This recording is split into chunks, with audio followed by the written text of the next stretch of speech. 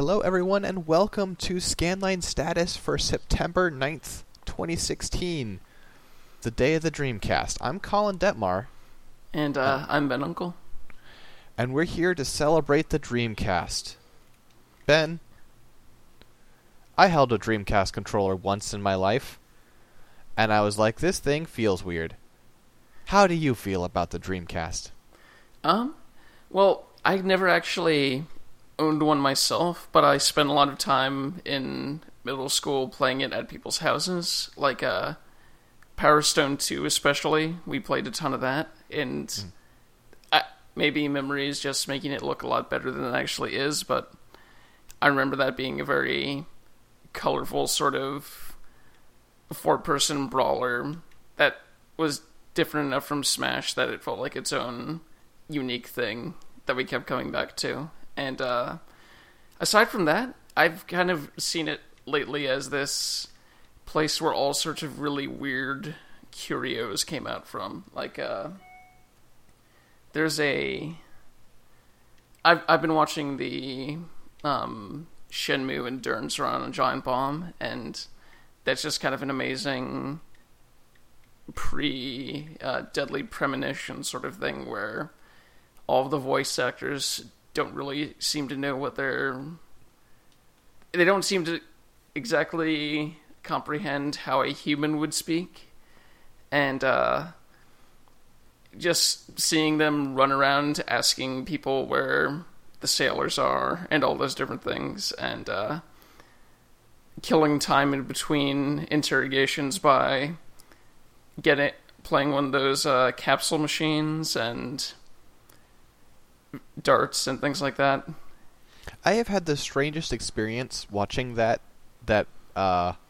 endurance run, because as people who interact with me in like through text a lot know, I'm very fond of saying "I see," like just standing on its own. I see when I don't really have much, and sometimes there are different meanings to how I use "I see," but I use it by itself a lot. Mm-hmm. And I've said the words "I see" before. Theoretically, when I type "I see," I should hear my own voice saying it in my head. The last couple of days, I haven't. The last couple of days, I've heard Ryo Hazuki from Shenmue going, "I see." And it's just like, oh no, this is bad. Yeah, it's one of those sort of memorable in a really campy way sort of things. Like, it's easy to see how it was really impressive back in the day, but now it's this weird cultural artifact that you get a lot of enjoyment out of watching other people stumble through. And that's actually, before I started paying attention to the Shenmue run, I've seen lots of stuff about this Dreamcast game called Illbleed. It's the craziest horror game I've ever seen. Like, all of the voice acting is Shenmue times 11. And you just go through all these various things where none of it's actually scary. You just walk around trying to avoid being scared by these pop-up... basically, if you walk in the wrong place, something will jump out and take away some of your health. And that sounds bad, and it is kind of bad, but the way that it's done is just so endearingly... There's some sort of sheen to it, like a Z-grade zombie movie or something like that. And that's why I was kind of grinning every time Read-Only Memories mentioned Hassie when I played it last year, because Hassie was the calling card of that particular developer. They put Hassie drinks for their health items in Blue Stinger and Illbleed and their other games. I feel like the Dreamcast kind of felt like a second PS2, like more than, a second PS1. And when I say that, what I mean is it felt like a lot of people doing like weird experiments with what you could do with 3D. You know? Like the PS1 had a lot of games where it was people figuring out like what could you do with 3D? What kind of games work in 3D, and not really being that bound by normal ideas of what convention like the genres were as much. And like, with Dreamcast you get shit like Seaman, you get Jet Set Radio, which is, eventually became more of a thing, but at the time was a pretty weird little game. You get like Space Channel 5. They really had some pretty fantastic little experiments on that thing.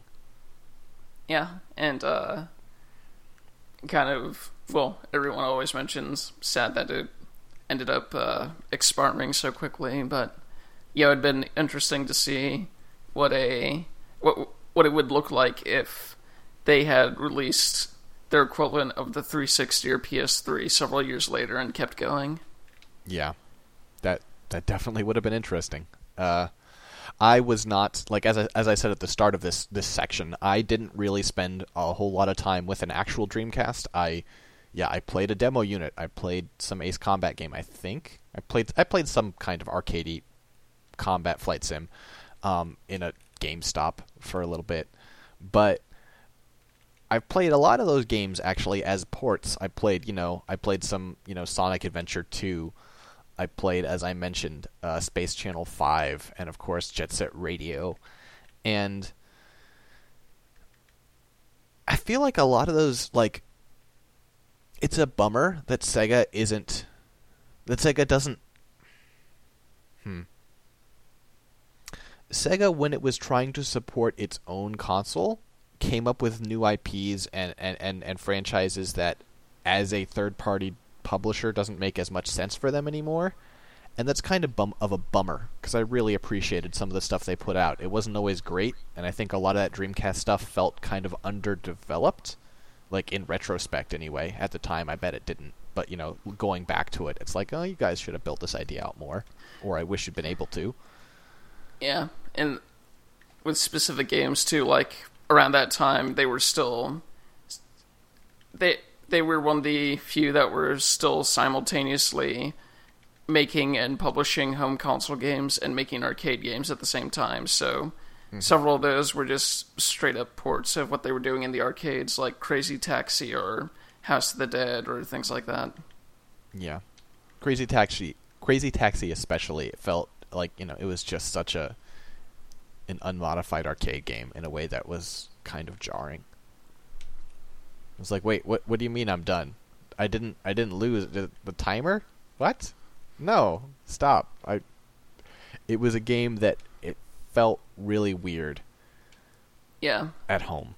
Especially if you go back to it now, because almost none of those brands are still around, and if they are, they look slightly different. Pizza Hut's still around. Yeah, but most of them aren't in those Pizza Hut-shaped buildings anymore. Is that true? Yeah, they phased them out over time. I think really? I heard it. Yeah. There's a whole 99% Invisible episode about that, but yeah. Okay. Anyway, we here at Scanline Media love the Dreamcast from a distance. I think that's what we're saying. And I don't know.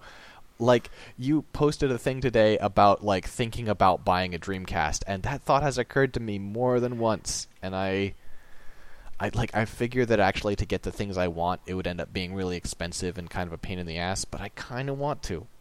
Yeah, I looked on... Well, GameStop actually sells refurbished Dreamcasts now. They have a whole retro line, but to get any of the really cult classic games, like... things like Skies of Arcadia and Shenmue, Illbleed, all those various ones, they start around 50 or 60 on eBay, and they can go up to the hundreds, basically. I had a hard time seeing a Power Stone 2 copy that wasn't 70 or $80. Oh yeah, Power Stone, like, specific. I don't know that much about the other ones, but Power Stone specifically, yeah, that game is treasured. So that makes sense that it's expensive. I am not surprised that Shenmue's expensive either. Yeah. I don't know. Especially since the third one's right around the corner. Well, right around the corner. It might take a while, but yeah. Yeah, but it appears to actually be happening. Yeah. I don't know, like on this the 2016's Dreamcast Day, it feels like a good time to talk about going back to old things that you loved, you know? Like we aren't the group of people to talk to about like what it was like to play the Dreamcast at the time, because we don't know. We weren't we were playing games at that time. We were not playing the Dreamcast. But you know, we all have games that we remember fondly and are going back to. And I don't know, we have a weird one in common, which is World of Warcraft, which, you know, I've talked about previously on this podcast about Legion and that expansion and how much I'm enjoying it and going back to it. And you previously played WoW, like not a lot, just a little, honestly. Yeah. And now you're coming back to it again. Yeah, it's one of those things where I've had this bad habit over the years where I'll buy an MMO at full price at launch. I'll play for a couple of weeks, and because MMOs aren't my thing, the subscription will come up, and I'm like, nah, I'm good. And I've done that for a number of ones that are considered decent, as well as ones that were total stinkers and actually folded sometime after I stopped. Like, I was one of the people who pre-ordered and played early copies of APB, All Points Bulletin. And, yeah, that game had a really neat customization engine, and that was about it.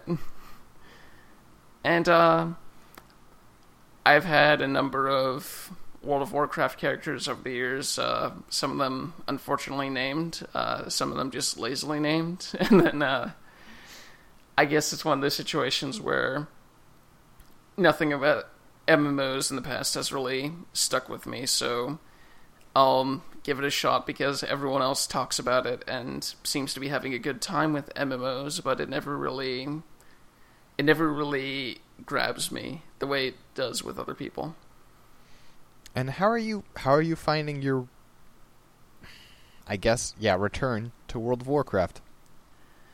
It's going a lot better this time. I'm not entirely ready to say that I've caught the MMO bug, but I've seen enough interesting things in here that kind of broke my expectation of what World of Warcraft usually is. Because in the past I got stuck in some really mundane quests over and over. Like, there's no avoiding kill X amount of Y or those sorts of things. That's just the bread and butter sort of quests that you do in World of Warcraft, but there's enough. I mean, I was wandering around, basically going where the game seemed to be directing me, and I eventually found this small little riverside community that, for some reason, several of its characters seem to be named after characters from First Blood, the Rambo movie with Sylvester Stallone, and it turns out I stumbled into a whole quest line where you're doing things like sneaking through a den of sleeping wolves in order to get a key, and I accidentally knocked near one of the wolves one time, and that's just like an instant game over in the most hilarious way possible. All of them just piling on top of you. Yeah. And then once you free all of the comrades, you take a ferry, which there's some mage in the back that's propelling your ferry by shooting fire out of his hands like a motorboat. And then you get this whole camouflage pack, and suddenly it's a stealth game. You have to sneak around them somewhat. You have an invisibility thing, but if you get too close to their vision, they'll figure it out. You're knocking them out with chloroform, and then eventually you're getting in a tank and running over all these various orcs while the Rambo character on this turret is just yelling a bunch of PTSD lines, and that's just... It's such a weird, fascinating thing that I'm totally on board with for the entire time, even after they were sadly all wiped out by one dragon, which is kind of anticlimactic, but It was super climactic. He was like hanging from the dragon's mouth, repeatedly stabbing it. yeah, I suppose that was happening. I was kind of too focused trying to fight the dragon to. Oh, sorry. Just a heads up, listeners. Like, it is not that Ben didn't stumble into a somewhat obscure part of World of Warcraft. It's just that I've played this game way too much. I'm gonna know whatever he's referencing. Yeah, that and you have a remarkably good memory for this sort of thing. Yeah, that's true. Yeah. It's like it takes people off guard, and like there are a lot of things about World of Warcraft that I don't that are just I'm so used to them that I can't imagine not knowing them. But like, yeah, it catches people off guard, the weird referential humor that the game is fond of, for instance, as you discovered. There's a lot more of that kind of stuff, I can tell you. Not always as drawn out as that joke was, but yeah. I extra wasn't prepared for it because I was one of the two here that saw the Warcraft movie, and it was completely poo-faced. It was trying to be as Lord of the Rings as possible, and was trying to be even more serious than Lord of the Rings at times, and to think the actual source material is chock full of these random, hey, we love this movie, so let's take you on a fun little journey. That's totally caught me off guard. And I can imagine how it would be a really hard thing to work into a movie, because like in the games, like they're always like they're usually kind of out of the way, or they don't like there's sort of a clear delineation, right? Like when you are up in Northrend doing your campaign against the Lich King with the Argent Crusade, there's not a lot of jokes going on up there. There are still some now and then, but like they usually section off the jokes in such a way. Like that was an entire 5 or 6 quest chain of jokes or one long joke, depends on how you see it. It wasn't like that was a joke that was in the middle of a really serious quest line, you know? Yeah. It was more like several hours, but yeah. Several hours? Yeah, it's first you have to gather this guy's stuff, then you have to rescue each individual POW. Right. Yeah, there's a lot to it. Yeah. No, I mean, I've done that quest chain 2 or 3 times, and I just, my memory makes it shorter, I guess, because everything in WoW takes so long. I don't know. It's been weird because I've been seeing so many of my friends go back to the game, right? Like the 3 friends that I originally started playing WoW with have gotten back into it, and 2 of them harder than they ever did back in the day, and like not like crazy hard, but back in the day, like I would pop on to play for the night, and they'd pop on halfway through that and be like, "Oh, let's do a dungeon. Oh, you're 30 levels higher than me," and I'm like, "Have you even been playing?" Back when we were kids and we had nothing but free time, and they're way more into it now than they were back then. And one of my friends is just as into it as he was back then, which is in his case more troubling because boy, he played way too much WoW. But it seems to be recapturing that old audience, and there's some stuff about WoW that will never change, right? And it's stuff that's weird and you don't expect, and I at this point find really charming, right? It's stuff like I don't know, like weird little details, right? Weird little animations, weird little like oh, hang on, I have to sit down and eat before I can fight the next wave, or like seeing someone and being like, oh, that person's turning with their keyboard because they're moving like a weird robot, and it's just like the strangest little details that pop out to you and remind you of the past. It's something coming back to it. I have teased that I have a lot of stuff in the works as far as writing for World of Warcraft, and by the time this podcast goes up, I should have an article up, the first one. talking about the artifact weapon system and sort of what that means for the future of WoW. But yeah, I don't know. That's it's been a strange thing to come back to. You came back to Shadow Complex, right? Yeah, so there was sometime early this year and sometime between early this year and late last year, Epic basically released a remastered version of Shadow Complex for PC, PS4, Xbox One, all that. I didn't really pay much attention because I already own it on 360, and nice thing about Xbox One is I can re-download it and play it on that. But I ended up seeing a announcement right at the nick of time that this company called Limited Run, basically what they do is that they take various indie games and they will produce boxed copies of them when you would normally have to download them, essentially. Mm-hmm. And they make a very limited amount of them, thus Limited Run. So I am one of 7,000 people who owns a boxed copy of Shadow Complex. And yeah, that was enough motivation because I remember really liking that game, and figured it'd be a good time to both have some sort of thing to remember it by, and also just to dive back in. I played it a couple of years. Like, for a lot of my time owning a 360, I didn't have access to Xbox Live for complicated reasons.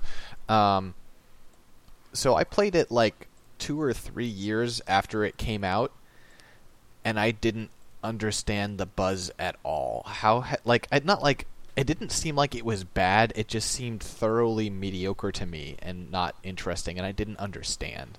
I don't know. How has it been going back to it? Well, I'm not entirely sure on timelines regarding this, but from what I can recall, Shadow Complex was the thing that basically brought back a Metroidvania style of gameplay on a smaller scale that you see pretty often these days with stuff like Headlander and Axiom Verge and all that. Mm-hmm. And going back to it has been both, wow, yeah, this is completely mechanically solid in this really amazing way, and the Shadow Complex itself is very sprawling and fun to explore, and you do various things within it that change it over the course of the game. Like, at some point you are being chased by this giant spider robot, and to defeat it, you basically flood the room until it's backed up against a wall, and it backs up against the ceiling, and it basically short circuits.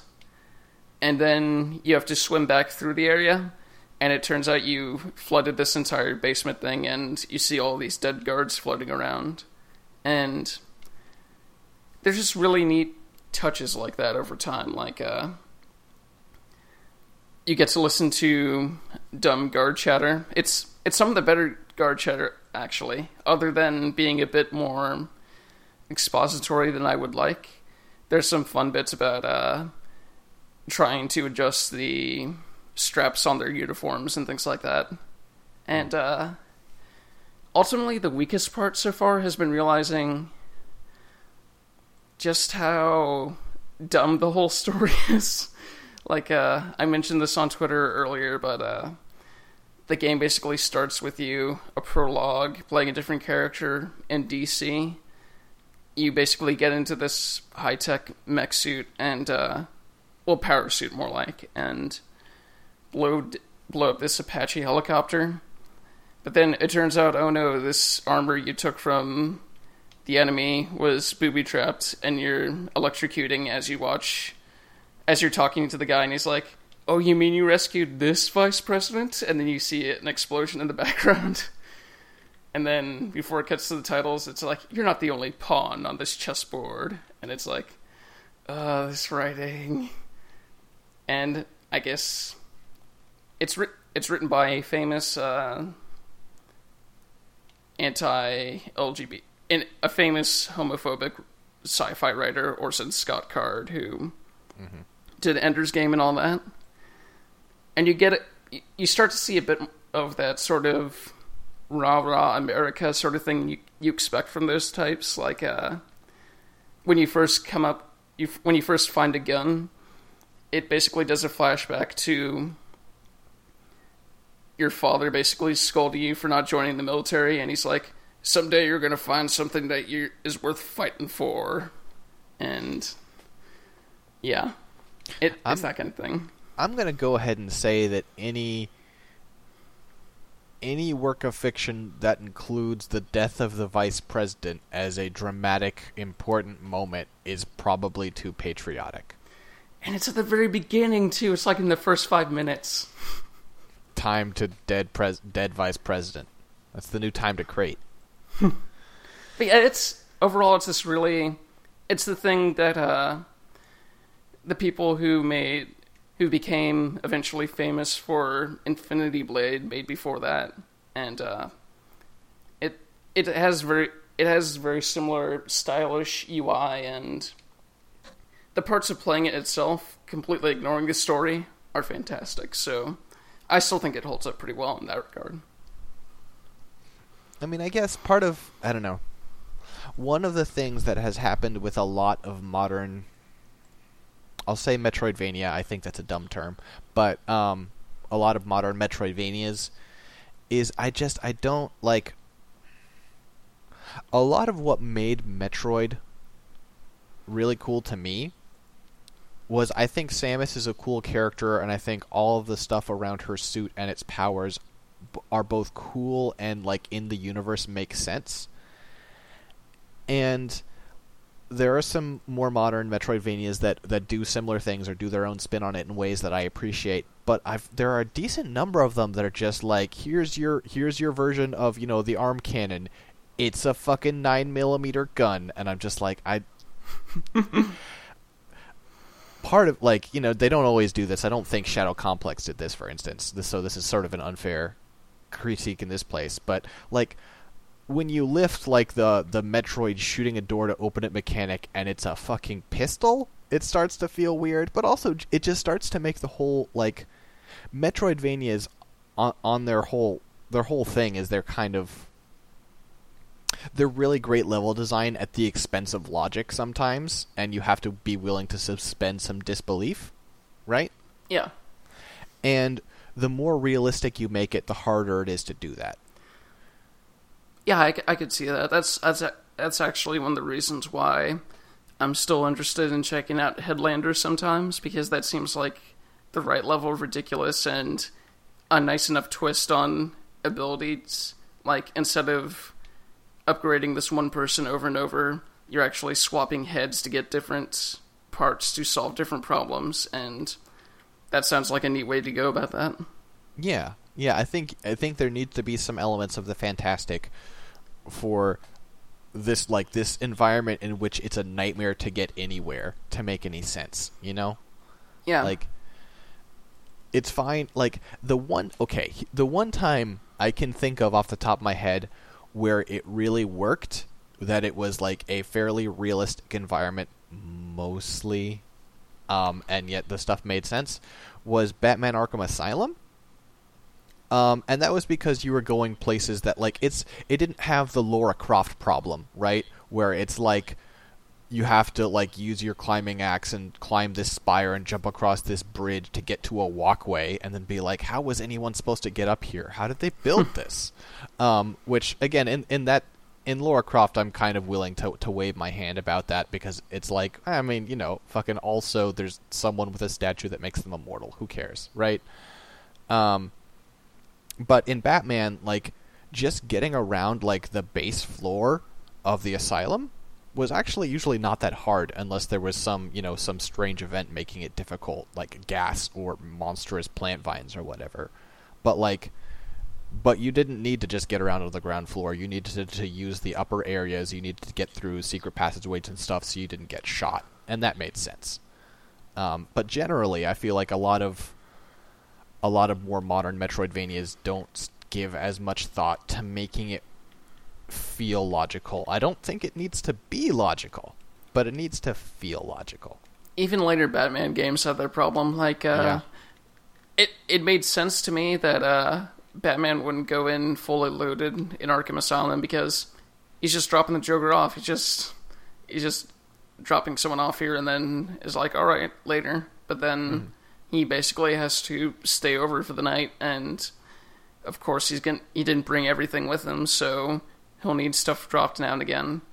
But with stuff like Arkham City and Arkham Knight, he is specifically going in directly from his Wayne Tech tower. And in fact, well, Arkham City is the whole thing where he kind of hides the bat suit somewhere else. So I guess that could also be he had to travel light. It's kind of weak in Arkham City, but it technically works. You're like, I guess I'll give you this one, right? Yeah, and you're still sort of trapped in this area where you can't leave. And meanwhile, with Arkham Knight, you have Wayne Tech right above there. How is Lucius building things? Lucius is either building things overnight, or you're just not bothering to go in fully prepared, which means that you're kind of an idiot for this. Well, I guess you'd have to be some sort of idiot to be someone dressed like that, but that's and doing that stuff. Whoa. You are not claiming that you'd have to be an idiot to dress up like a metal-clad bat. That's just dope. That would be like casual Fridays if fucking workplaces didn't suck. Everyone would go to work dressed like an armored bat. Okay. Diplomatic, choosing your fights. Okay. All right. Yeah, I don't know. I couldn't get part of what I couldn't get into about Shadow Complex was setting a Metroidvania in such a realistic context makes it being a Metroidvania feel really weird to me. Yeah, it's one of those things where as you go over time, things get a bit more fantastical. Like you're fighting against mechs, and you get things like a glue gun that can, glue grenades that can freeze people or robots and things like that, and it can make vents explode through the cold pressure. And okay, that sounds. Yeah, I didn't get that far. Like I think the only boss I fought, like I remember getting a ways through, and I had my handgun, and I was like, okay, sure, like this is an Orson Scott Card thing, and I don't like that guy very much, but he's into sci-fi, and this will get like. I've just got a pistol because I'm a scrappy guy getting by, and my next upgrade will be like a weird plasma rifle or something, right? And then I beat a boss, and it was like, oh man, here's my big new weapon, frag grenades. And I was like, okay, this is stupid. Yeah, well, and also to be fair, most of the I think almost all the bosses are different types of robots. That's so true. that's kind of, it's not very imaginative in that regard, but Boston Dynamics. Robots aren't fantasy. Look around you, people. Wake up. They still make you fight them in different ways. And also, I kind of liked this touch. Lots of the times when you end up killing a boss robot, the henchman driving it will pop out of the hatch and you have to take him out too. And it was also the one other bit of writing that I found kind of amusing was a quarter of the way through, the character voiced by Nolan North basically goes, have I gone too far already after you've killed like 150 people? And he pauses for 3 seconds and goes, nah, I'm good. Okay, sure. Yeah. I don't know, the other game that I have gone back to is Terraria, actually, because last night I was looking for something to play to talk about on this podcast, honestly. And I poked at a few things, and I just was not feeling it for a lot of them. And then I noticed that in my downloads there was a Terraria patch. And I was like, is that? And I looked it up, and I was like, oh yeah, there's another, like, not like a bug fix patch, like a content patch for Terraria, because they keep putting them out, and I just, like, they've supported that game for so long, so extensively, that it's kind of crazy, right? Yeah, and just to clarify, it's Terraria is basically a 2D side-scrolling take on the Minecraft formula of. But it's not. Yeah, like you're not wrong, but you're wrong, and that's like describing Terraria to a person like, okay, unless you're being flip and just trying to get the conversation over with, if you're trying to actually do a job of it, describing Terraria to someone who hasn't played Terraria, you kind of sound like a crazy person. Because it's like, it initially presents as being a 2D Minecraft, and then you're like, oh wait, no, it's sort of like, it's more like a side-scrolling, like, kind of like RPG beat-em-up thing. Oh wait, no, it's more like a building a tech race game, and then there's magic, and then you can get a unicorn, and the game is just... What it has that Minecraft doesn't is there are so many layers of different crazy things on top of the building. And that's part of what makes it really crazy to go back to it, because like my character is still there. If I wanted, I could just pick up my old character, right? Mm-hmm. But I was mostly playing on a server that's been shut down now, and so I could take my character and my progress into a new world, and I may end up doing that at some point, but it would feel kind of weird. So I started a new character, and I'm there with my wooden pickaxe and my wooden short sword and my wooden axe, and I'm building a really basic log cabin and hiding from zombies. And like literally the last time I played this game, I was flying around with like steam-powered wings with a flaming grappling hook, summoning dragons from the moon and shooting homing fireballs. Wow. And it's just like, it's so weird to be reminded of how humble this game starts. And when I say humble, I don't mean humble like this game doesn't have an ego, because that's not relevant. But like humble in the fact like you start out like, you know, poor as shit. You don't have any tools, you don't have anything, and you don't have any idea of what's coming, because the game gets so crazy. And it's kind of bittersweet coming back to it, because a lot of my memories are associated with a friend I don't have anymore, and time I spent with them. But I don't know. Terraria is supposed to get a sequel. It was supposed to come out this year, and they're taking their time, and I'm really glad they're taking their time, but I also really want it to come out.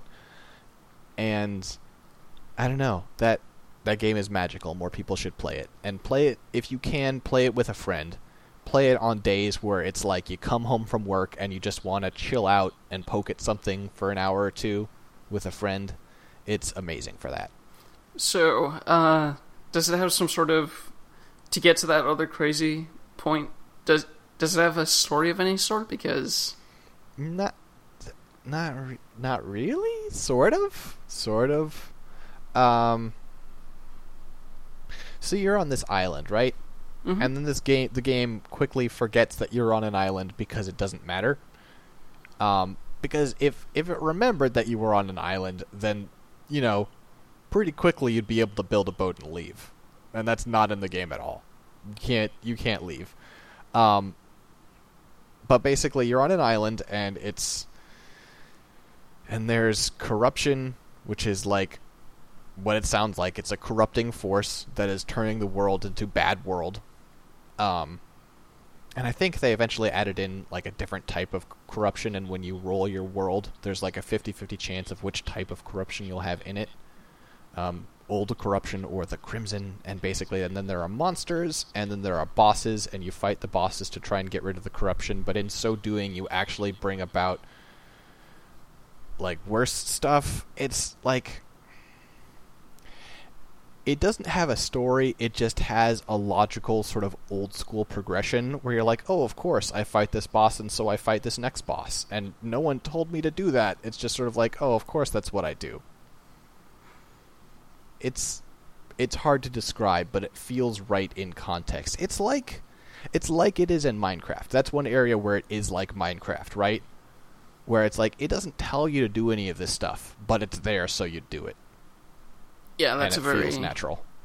That's a very old school sort of first Legend of Zelda style Exactly. way to go. That's a good comparison. Thank you. And I'll touch briefly on the other game that I played, which is just I played some Quick Serve Delicious, which is a game I'm a big fan of, which is also in the field of games that's supposed to get a sequel very soon that I'm pretty excited for. Yeah, I don't have a lot to say about Quick Serve Delicious. I wrote an article a long time ago about it, but like, if you haven't played Quick Serve Delicious and you want, if you're ready for a slightly frantic good time, play some Quick Serve Delicious. It's just a really fast-paced, sort of like almost WarioWare game about running a restaurant, and it's just really good. It's just really fun, very simple, very enjoyable. Yeah, I'd say that the key thing that differentiates it from WarioWare is that you're expected to... Well, the mini-games themselves don't really change in terms of the order or how exactly you go about them. It's more like you change them up ever so slightly to make up for the differences in what people are ordering. Mm-hmm. And it's not any... I wouldn't say it's any worse than what WarioWare does. It's just a different way of handling that sort of minigame because it's basically about taking a job and learning it very well, more or less. Yeah, like WarioWare is a game that's inherently about chaos and trying to cause chaos. And Quick Serve Delicious is a game that is actually quite like structured and orderly in how it presents things. It just presents them with a time pressure and enough tasks that it leads to you causing chaos. Because, yeah, when the game gets going, I don't know, like, it's funny to go back and look at that old, like, Giant Bomb Quick Look, which is how me and a lot of other people got turned on to that game. Because Ryan Davis is playing that, and, like Rush Hour starts, and he just starts panicking and falling apart. And, like, you legitimately get really good at that game playing it. Like, you wouldn't think it, but it genuinely teaches you how to play it, like, better and better. And watching him play that stuff, like, I could almost do what he does in that with my eyes closed at this point. It's just it's hilarious how much harder that how much harder that game gets as you go. Yeah, what do you think of that whole Battle Chef thing that they added to it? I didn't really I did some of like the weekly challenge stuff and things, and that was kind of fun. But I didn't ever get to try the multiplayer. I have some friends who say it's really good, but it's couch multiplayer, right? There's no online functionality for it, and so I haven't had an opportunity. Oh, dang. And also, I'd smoke anyone I met. Like, what's even the point? Nobody can touch me. Anyway, what else have you gone back to?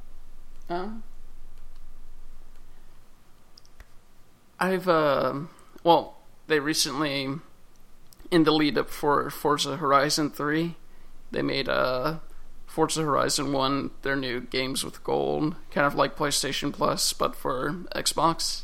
Mm-hmm. And I've sunk a whole lot of time into Forza Horizon 2. Like, I think I checked recently, and my total game time is like over 2 days, and I'm still like only 37% complete with all the events. Mm-hmm. And Forza Horizon 1 is a very different sort of game. It's still very much the sort of... The setting is basically you're in this gigantic fantasy sort of race event where all the racing happening is sort of legal, and you basically spend a lot of time not only getting to first in these souped up cars, but also being showy about it by successfully doing drifts and cleanly passing other racers and occasionally bumping into them to get ahead. And the second one is a lot more Burning Man than that sort of idea of that. Like, it's kind of this... That's a troubling image. It's kind of like this... like the San Francisco thing. But, yeah, it's basically this sort of...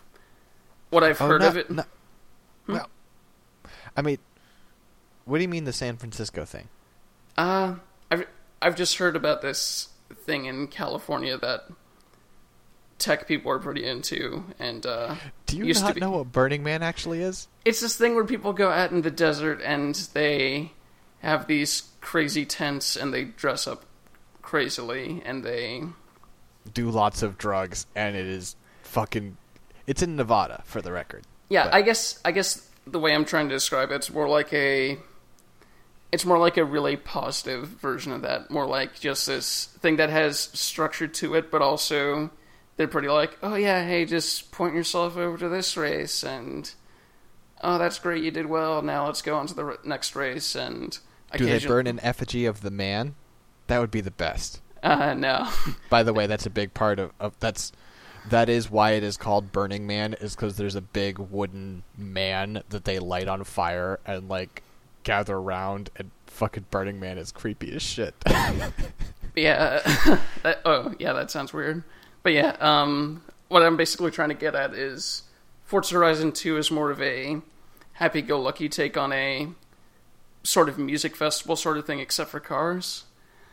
While the first Forza Horizon is, while it's still a festival and everyone's still racing and things like that, they actually have characters in it, like named characters that are showing up in cutscenes and are these very different sort of stereotypes. Like one of them's this mathy street racer who keeps trying to talk you into doing illegal street racing, which you can every once in a while. And there's this other person who's basically this showboaty sort of star who usually does reality shows where he completely wrecks, and he's just buying his way to the top so he can wreck cars in front of a really big audience, even though you're here to race.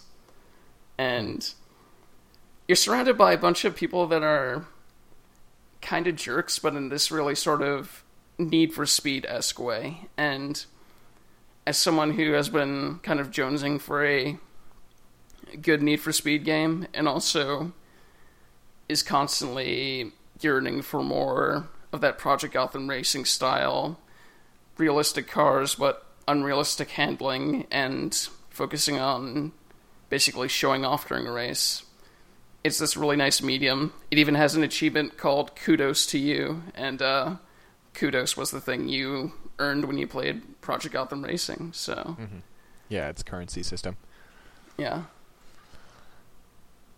So, like, as a person who's played 2 and enjoyed a lot of 2, like, does going back to 1, like, do you feel it's regression? Like, do you feel like mechanically it's not as sound, or? I'd say the biggest regression from going from the newer one to the older one is more graphics. Like, it's still a pretty good looking game, but it's kind of a smaller scope. You don't really get to go as off-road as you do in Forza 2. Like, you're very much stuck on these specific roads, more or less.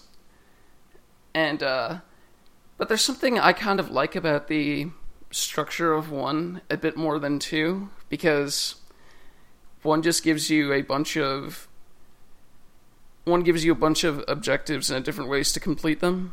Well, different orders. And, so basically, you can be in a series of races trying to earn your next wristband, but while you're in that race, you might just hit the peak of, the next milestone for your showboating sort of points, and that will unlock a race between yourself and an airplane.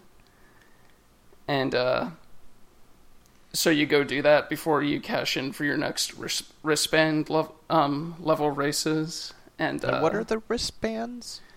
It's basically the way they do difficulty or ranking. So basically at the beginning you have to prove that you're ready for the festival by earning one of the few places earning one of the entry-level wristbands that are in high demand. And then is this like the racing version of, like, your belts in karate? If it was time sensitive and there were a limited amount to give out, and it was one of those sorts of so if karate was better. Yeah, I guess if karate was better. Okay. I mean, like, this actually, like, I don't have any. I have the original Xbox, the Xbox One with a period on it, right? Mm-hmm. But other than that, I don't have any Xboxes anymore. But if I did, I mean, this would actually sound pretty fun as a person who doesn't even like racing games very much. So. Yeah. Well, you may get a chance because Forza Horizon 3 is coming out to PC as well. So. Hey. Yeah. Hopefully there'll be another pseudo Burning Man in this one. Who knows? Yeah, the new one takes place in Australia, so they could do some neat stuff with that. Where the real crazies are. All right. Well, I mean, I want to touch on just real quick. One of the things that has been kind of an experience for me living with my nephew upstairs. Well, my nephews, but only one of them really cares about video games, so only one of them is very relevant to this podcast. And I've been having him play, like, not been having him. He asks to play, and I say sure. A lot of Super Nintendo games, right? Mm-hmm. And I'm not averse to him playing other things, but I don't have a lot on, like, my PS4, which was the console that was hooked up, that is playable. And also, for little kids, like, a lot of 3D stuff is actually pretty hard. The dual analog controller is hard to use if you're not used to all that stuff. But anyway, I've been having him play, whatever he feels like playing. Like, I introduced him to some things specifically, but now it's just whenever he picks up a cart, I'm like, sure, we can give it a shot. And I'm really, like, unreasonably perhaps pleased that one of the games he's gotten into a lot is, I think it's, oh no, I don't want to get this name wrong. X-Men Mutant Apocalypse for the Super Nintendo, which is the first console game I ever played. Oh wow, that's pretty neat. Yeah, I picked that game up for cheap because I was like, I really want to own this because it was the game that made me go like, hey, maybe this Nintendo thing's all right, And I had a couple of things that I have discovered through him going back to it and him occasionally like holding out the controller and saying, "You help?" And I'm like, okay, sure. One, that game's actually pretty good. Like, it's lucky that the first console game I played actually wasn't garbage. It's a side-scrolling beat-em-up game where you can play as one of 5 different classic X-Men made by Capcom, and it has like Street Fighter inputs for some of your moves and stuff. And also, it's just like, it's weird seeing him like switch from character to character, and like one day all he would play was Wolverine, right? And then another day he was convinced that Cyclops was the coolest, and now he's been on a Gambit tear recently. Oh. And it's kind of adorable and touching, because, like, I mean, even if you don't have any particular connection with this game, I am assuming if you listen to this podcast, if you're listening to this gaming podcast by these two nerds, you have some level of history with, comic books and, like, the X-Men. And it's just kind of, it's a really nice thing when the things that you cared about as a kid still resonate with kids,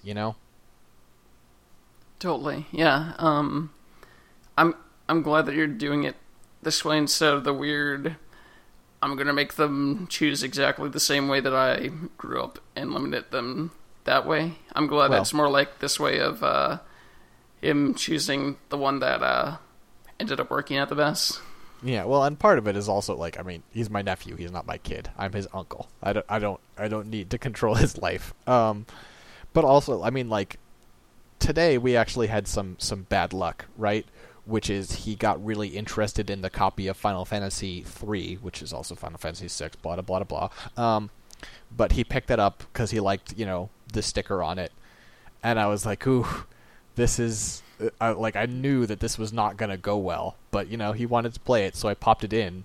And he was bored out of his mind. Because so far, all JRPGs. It's just like, nope, I want action, I want to press buttons and stuff happens. which I understand as an adult. I still understand that feeling, but Yeah. also swinging a whiff on Super Mario RPG. Did Zelda not go well then? Zelda went amazingly. He loves Zelda. I see. He loves, I mean, it's Link to the Past, but, like, there's not that much talking before they let you just wander around and cut things with a sword, so that went over great. Kirby, he likes Kirby. Anyway, we'll keep you posted when there's amazing developments with what my nephew loves. But anyway, you got anything else you want to touch on? Let's see.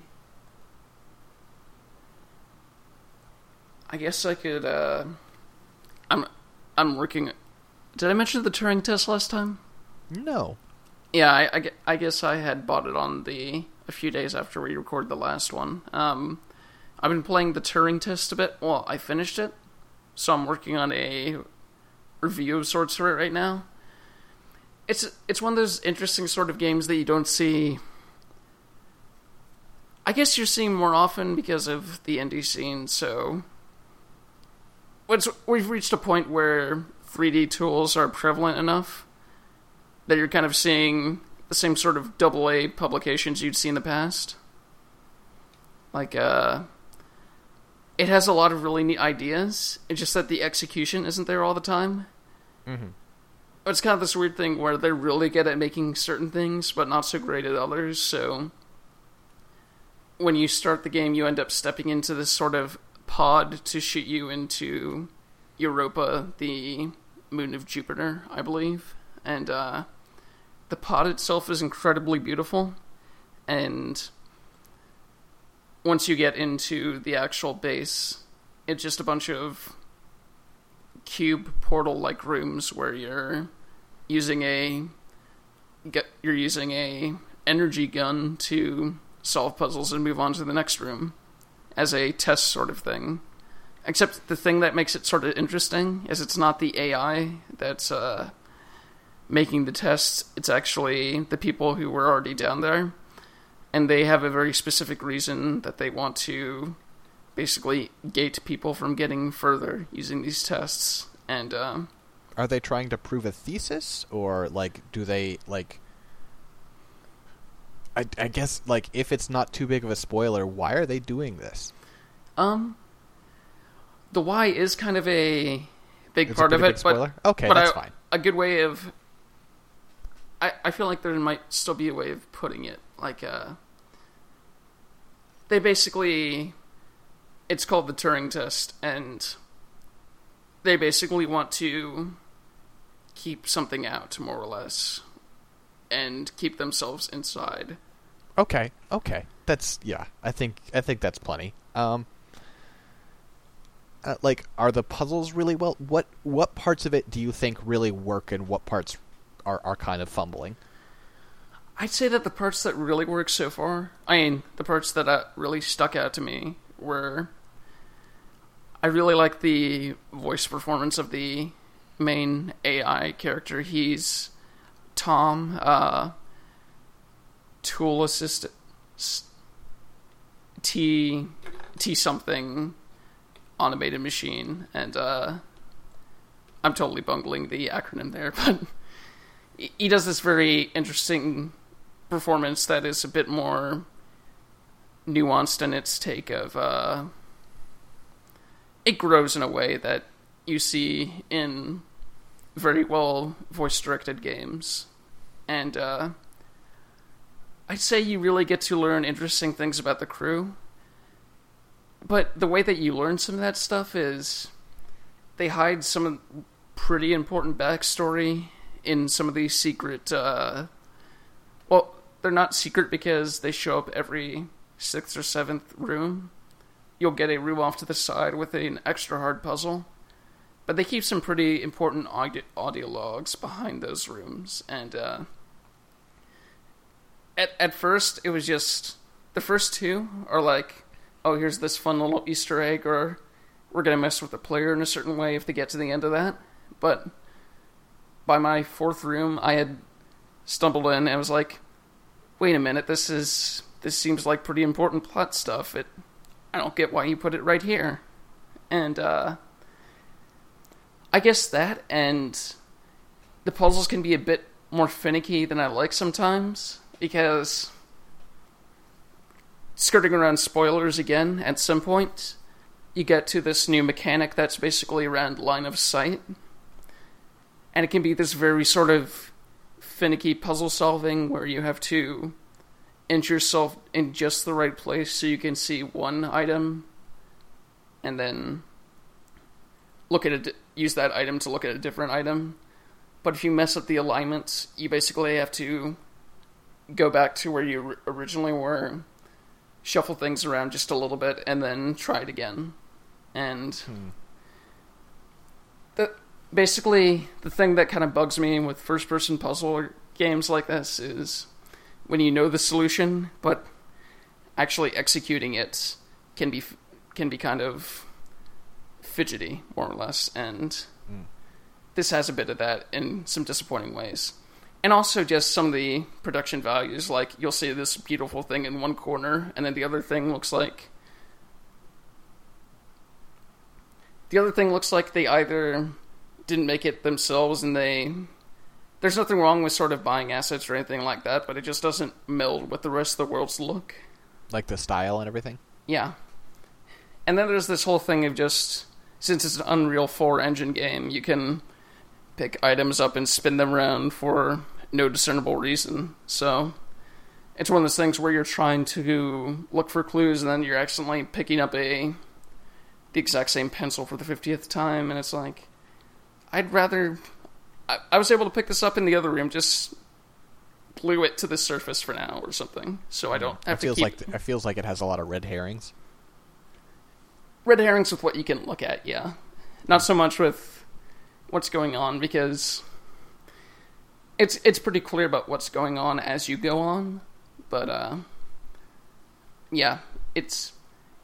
And also it does that thing that you really don't like from Zero Time Dilemma and some of the other Zero Escape games, where it will explain a theory to you over and over and over, and sometimes really obvious theories, like... Does it get them wrong?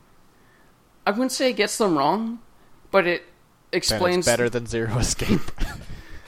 Like, at some point, one of the things that you find is just a series of actual academic papers discussing this concept that you've already had explained to you 3 times, and it's like, I guess this is sort of interesting, but I'd rather have just searched this out on my own instead of you once again reminding me what this is and what its significance is.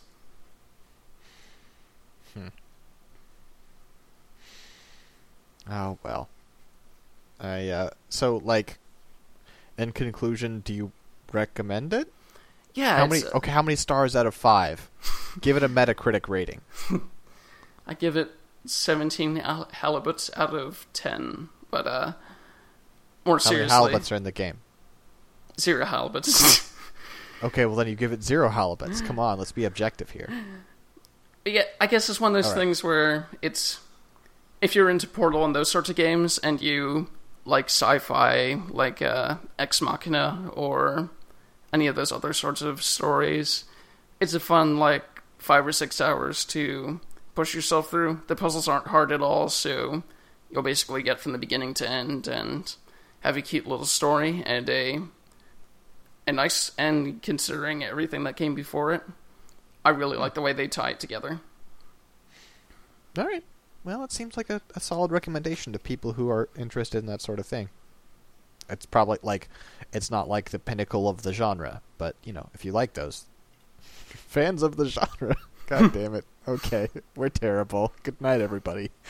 This has been another episode of Scanline Status. You can find us on iTunes, part of the Scanline Presents feed, where you could give us a rating or review. That would really help us move up the ranks, get some more people's eyes and ears, which would be cool for us. If you want to look at some of the articles and videos and stuff that we put out ourselves, you can go to scanlinemedia.com. I should have that World of Warcraft article out by the time this goes up, hopefully. And if you want to help us cover more stuff. You can go to patreon.com/scanlinemedia. We want to give a big thank you to the Patreons we do have, by the way. We don't say that often enough. We're really grateful for the support, and we're able to do some pretty cool stuff because of it. If you... I'm probably going to edit this part out because my brain just stopped. If you have any questions or comments or stuff you want to maybe get read on air, you can send me a message at 6264 on Twitter. I might start a Tumblr, ask.fm, I don't know, one of those things where you can just submit questions really easily so we can get some stuff on air. I think the popular thing right now is curiouscat.me. But okay, well, fuck that. That sounds terrible. Yeah, I think that's it for us here. You got any shit you want to plug, Ben? Well, like I said a bit earlier, I'm gonna try and get a Turing test article out sometime this week. All right, wonderful. We'll look forward to that. And also, just a heads up, folks, we're still experimenting with the format of this podcast. We've decided to go weekly and be a little more serious about this one. And we're still figuring out how exactly we want to do this. Ideas are great, but expect the show to change for the better as we go. Thanks for listening. Have a good night.